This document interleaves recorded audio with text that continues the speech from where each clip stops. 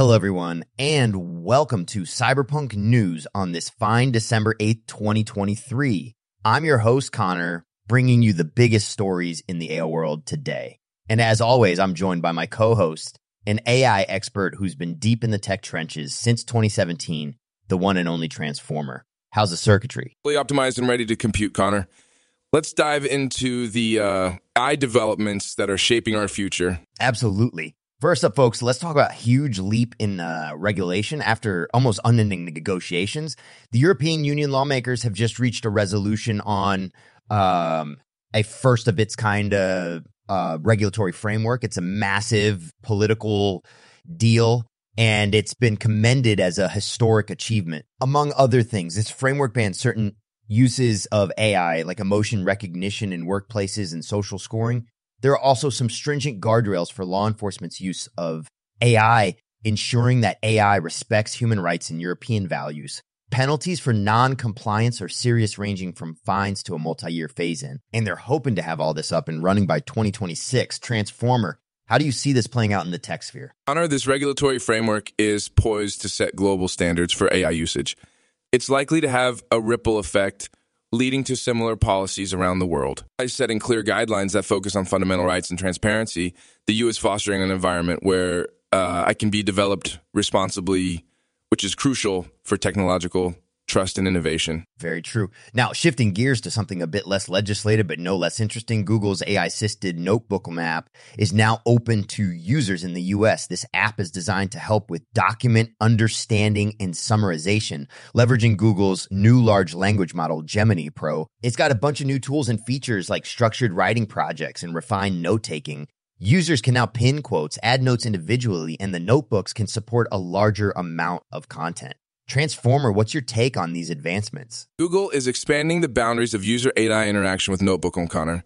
By focusing the AI on specific documents and providing structured project support, they are showcasing the practical benefits of machine learning in everyday tasks. It's a brilliant blend of utility and user-friendly design, and if Google continues to listen to user feedback, Notebookum has the potential to revolutionize personal and professional document management. Innovation at its finest, indeed.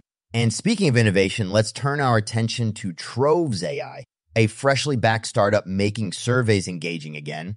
By incorporating GPT-4 and fine-tuned models, Trove's platform transforms surveys into conversational interactions, making them more empathetic. Launched just 6 weeks ago, they've already garnered a global user base, and they're free to use.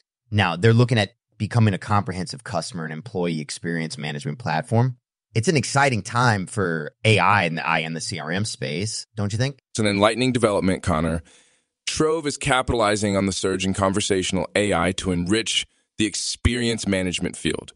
With their focus on creating an AI-generated feedback loop and integration with our CRM, they're tackling the tediousness of traditional surveys head-on. This could lead to a shift in how businesses gather and analyze feedback, creating more value for both companies and customers. As we talk about these advancements, we can't ignore the ethical implications. Anthropic has published a paper discussing a novel approach to preventing AI discrimination, quite literally asking it very politely not to be biased. This might sound humorous, but it's a serious attempt to mitigate biases in AI decision-making, and their results are quite promising. Connor, this approach highlights the flexibility of language models and their responsiveness to nuanced instructions. It's a fascinating intersection between programming and psychology. While this isn't a permanent fix to AI biases, it's a step towards understanding how to better align AI models with our ethical standards. It's a clever workaround, but we still need to push for more fundamental solutions to AI bias. It's been an insightful day with plenty to ponder in the world of AI. That wraps up our top stories for today on Cyberpunk News. Transformer, always a pleasure to get your tech insights. Likewise, Connor, it's crucial to keep the conversation going as these technologies continue to shape our world. Until next time. Thank you all for tuning in, and don't forget to join us again for the latest and greatest in news. Take care.